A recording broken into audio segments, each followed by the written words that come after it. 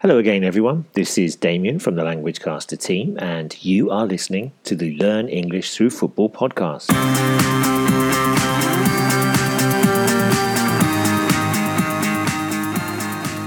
We hope you're all well and still staying safe. I'm here in London where the weather is bright and very warm. Hopefully the weather is good where you are. Right. On today's podcast, we continue with our series of watching some of the classic World Cup matches that have featured on FIFA.com's website in their World Cup at Home series. And on today's podcast, we'll feature a game from the 1990 World Cup between West Germany and the Netherlands.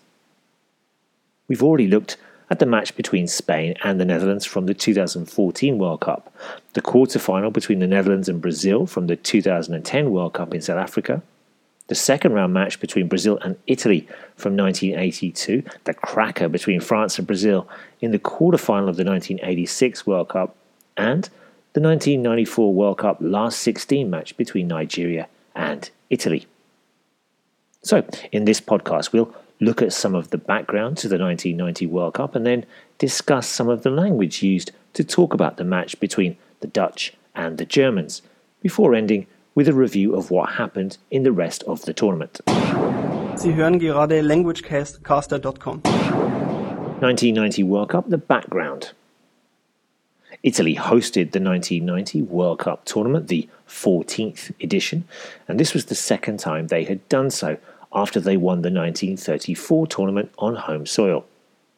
The Azzurri were one of the favourites to lift the trophy, along with the 1986 winners Argentina and 1982 and 1986 runners-up West Germany, the 1988 European champions the Netherlands, and Copa America holders Brazil. Dark horses included Yugoslavia, Belgium and England. Three teams made their World Cup debuts: Ireland, Costa Rica and the United Arab Emirates, while Denmark, Portugal and France all failed to qualify, as did both Chile and Mexico, who missed out as they had been disqualified in the qualifying rounds. 24 teams took part in the tournament in 6 groups of 4, and this meant that the top 2 qualified for the knockout stages, along with 4 of the best third-place teams. This meant that only 8 teams were eliminated, and so much of the football was often rather dull. In fact, after this World Cup, it was decided to abolish the back pass rule and to award 3 rather than 2 points for a win, in the hope of promoting more attacking football. Controversies and shocks. Well, perhaps the biggest shock of the competition occurred in the opening game between holders Argentina and Cameroon, with the African side scoring the only goal of the game midway through the second half, despite being a man down at the time. They had another player sent off near the end, but held on to record a famous win and top Group B. Costa Rica also qualified for the last 16, after defeating both Scotland and Sweden, which saw the Central American side progressing behind Brazil from Group C. Now, myself and my brother had travelled to Italy for this World Cup. We had no tickets, but just wanted to experience the atmosphere. And we were in Genoa on the evening when Costa Rica shocked Scotland. And I remember a lot of very dazed Scottish fans walking around the city, not quite being able to believe the result. Yet again, the Scottish team had been knocked out in the first round, the 7th time that this had happened. Joining Costa Rica in the knockout stage were 3 teams from Group F: England, who were the only team to win a game in the group, the Republic of Ireland and the Dutch, who drew all 3 of their games. The Dutch finished in 3rd place after lots were drawn to decide the finishing position of the 2 teams with identical records. Other teams to make it through included Spain, Belgium and Uruguay from Group E, West Germany, Yugoslavia and Colombia from Group D, and Argentina and Romania from Group B, while the USA, Sweden, the UAE and South Korea all left the competition without gaining a single point. Je luistert naar LanguageCaster.com. Last 16, Netherlands versus West Germany. West Germany versus the Netherlands is one of the great rivalries in football. The Germans had beaten the Dutch in the 1974 World Cup final, while the Netherlands had recently defeated their neighbours in the 1988 semi-final of the European Championship before going on to win the title. So, when they were drawn to face each other in the last 16 of this tournament, we were all looking forward to another chapter in their rivalry.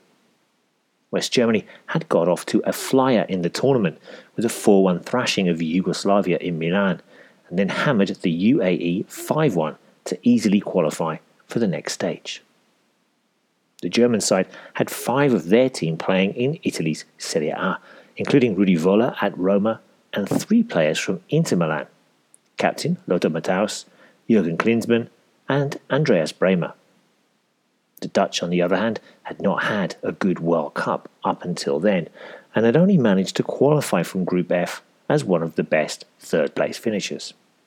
Interestingly, the current European champions had 3 of their top players playing with Inter's rivals AC Milan, and as both Serie A clubs shared the San Siro Stadium in Milan, where this game took place, this added another layer of intrigue to the story.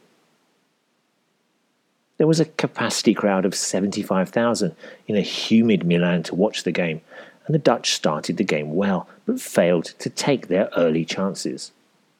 There had been no real needle between the sides, but then, in the 20th minute, Dutch defender Frank Rijkaard scythed down the German striker Völler, and then as they moved into the penalty area for the resulting free kick, the Dutchman appeared to spit at Völler. He then went in hard on the Dutch keeper, and although he didn't touch Van Breukelen, a melee ensued. Well, it looked to me as if Rudi Völler, well, the red card has been shown to Rudi Völler. Oh, and there's he spat on him again, Rijkaard. And both of them have been sent off by this Argentinian referee. The referee sent both players off, and yet again Rijkaard spat at the German. Disgraceful behaviour from the Dutch player, who completely lost his head. The red card seemed to take the sting out of the game, and of course opened the pitch, and 5 minutes after the break, Klinsmann broke the deadlock with a fine volleyed finish from a cross by Boekveld. The Dutch almost responded immediately, but their captain Gullit could not keep his volley down, and then, a minute later, their midfielder Volta had a glorious chance to equalise, but he drove it inches wide of the far post. The Germans grew stronger, and Klinsmann was denied a second after he smashed a first-time shot against the post. But with 5 minutes to go, Andreas Bremer curled the ball over the keeper to double their lead. Here's Bremer, tries to float it into the far corner. Oh, that's fabulous! And Germany have got their second goal. It's 2-0 against... With only a minute remaining, Koeman scored an 89th minute penalty, but it was just a consolation as the Dutch were out and the West German side moved on to the last 8. State ascoltando languagecaster.com. What happened next? The West German side defeated Czechoslovakia 1-0 in that quarter-final, thanks to a penalty from their influential captain Matthäus, and they would face England in the semi-final in Turin. The game was decided on penalties after the match finished 1-1, and the German side kept their nerve to progress to their 3rd World Cup final in a row. In that final, they would face the same side that had defeated them 4 years previously, Argentina. But this time the West German side were favourites to lift their 3rd title.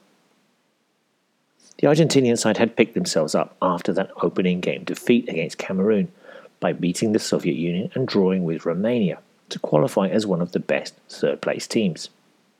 They then beat their fierce rivals and favourites for the tournament, Brazil, in a last 16 game that saw one moment of magic from Maradona to set up Claudio Caniggia to score a late winner.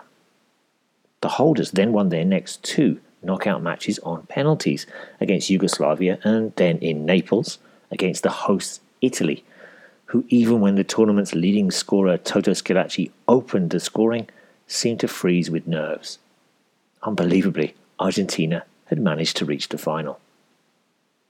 The final was a cynical, nasty affair with both sides guilty of fouling, diving and complaining to the referee. Argentinian midfielder Monzon became the first player to be sent off in a World Cup final. And then with only 5 minutes remaining, the Germans were awarded a penalty, and their fullback, Andreas Bremer, stepped up to score the only goal of the final. There was still time for the second ever red card in a World Cup final, when De Zotti was sent to the stands in the last minute. West Germany were worthy winners of the 1990 tournament, but overall it was seen as one of the poorest in terms of quality. So bad, in fact, that rules were changed, and by the time the next World Cup came round, it was 3 points for a win, and goalkeepers were not allowed to pick the ball up from a back pass. At least Italia 90 could say that it had been instrumental in that. Ακούτε languagecaster.com. That's it for this World Cup memory. Don't forget, we've also looked back at games from the 1982, 86, 1994, 2010 and 2014 World Cups. And we'll be looking back at some more World Cup memories over the following weeks. We also have a new World Cup resource page where we've got some World Cup quizzes where you can test your knowledge about the World Cup, while we also have some podcasts about World Cup stars from down through the ages. Just come along to our site at languagecaster.com.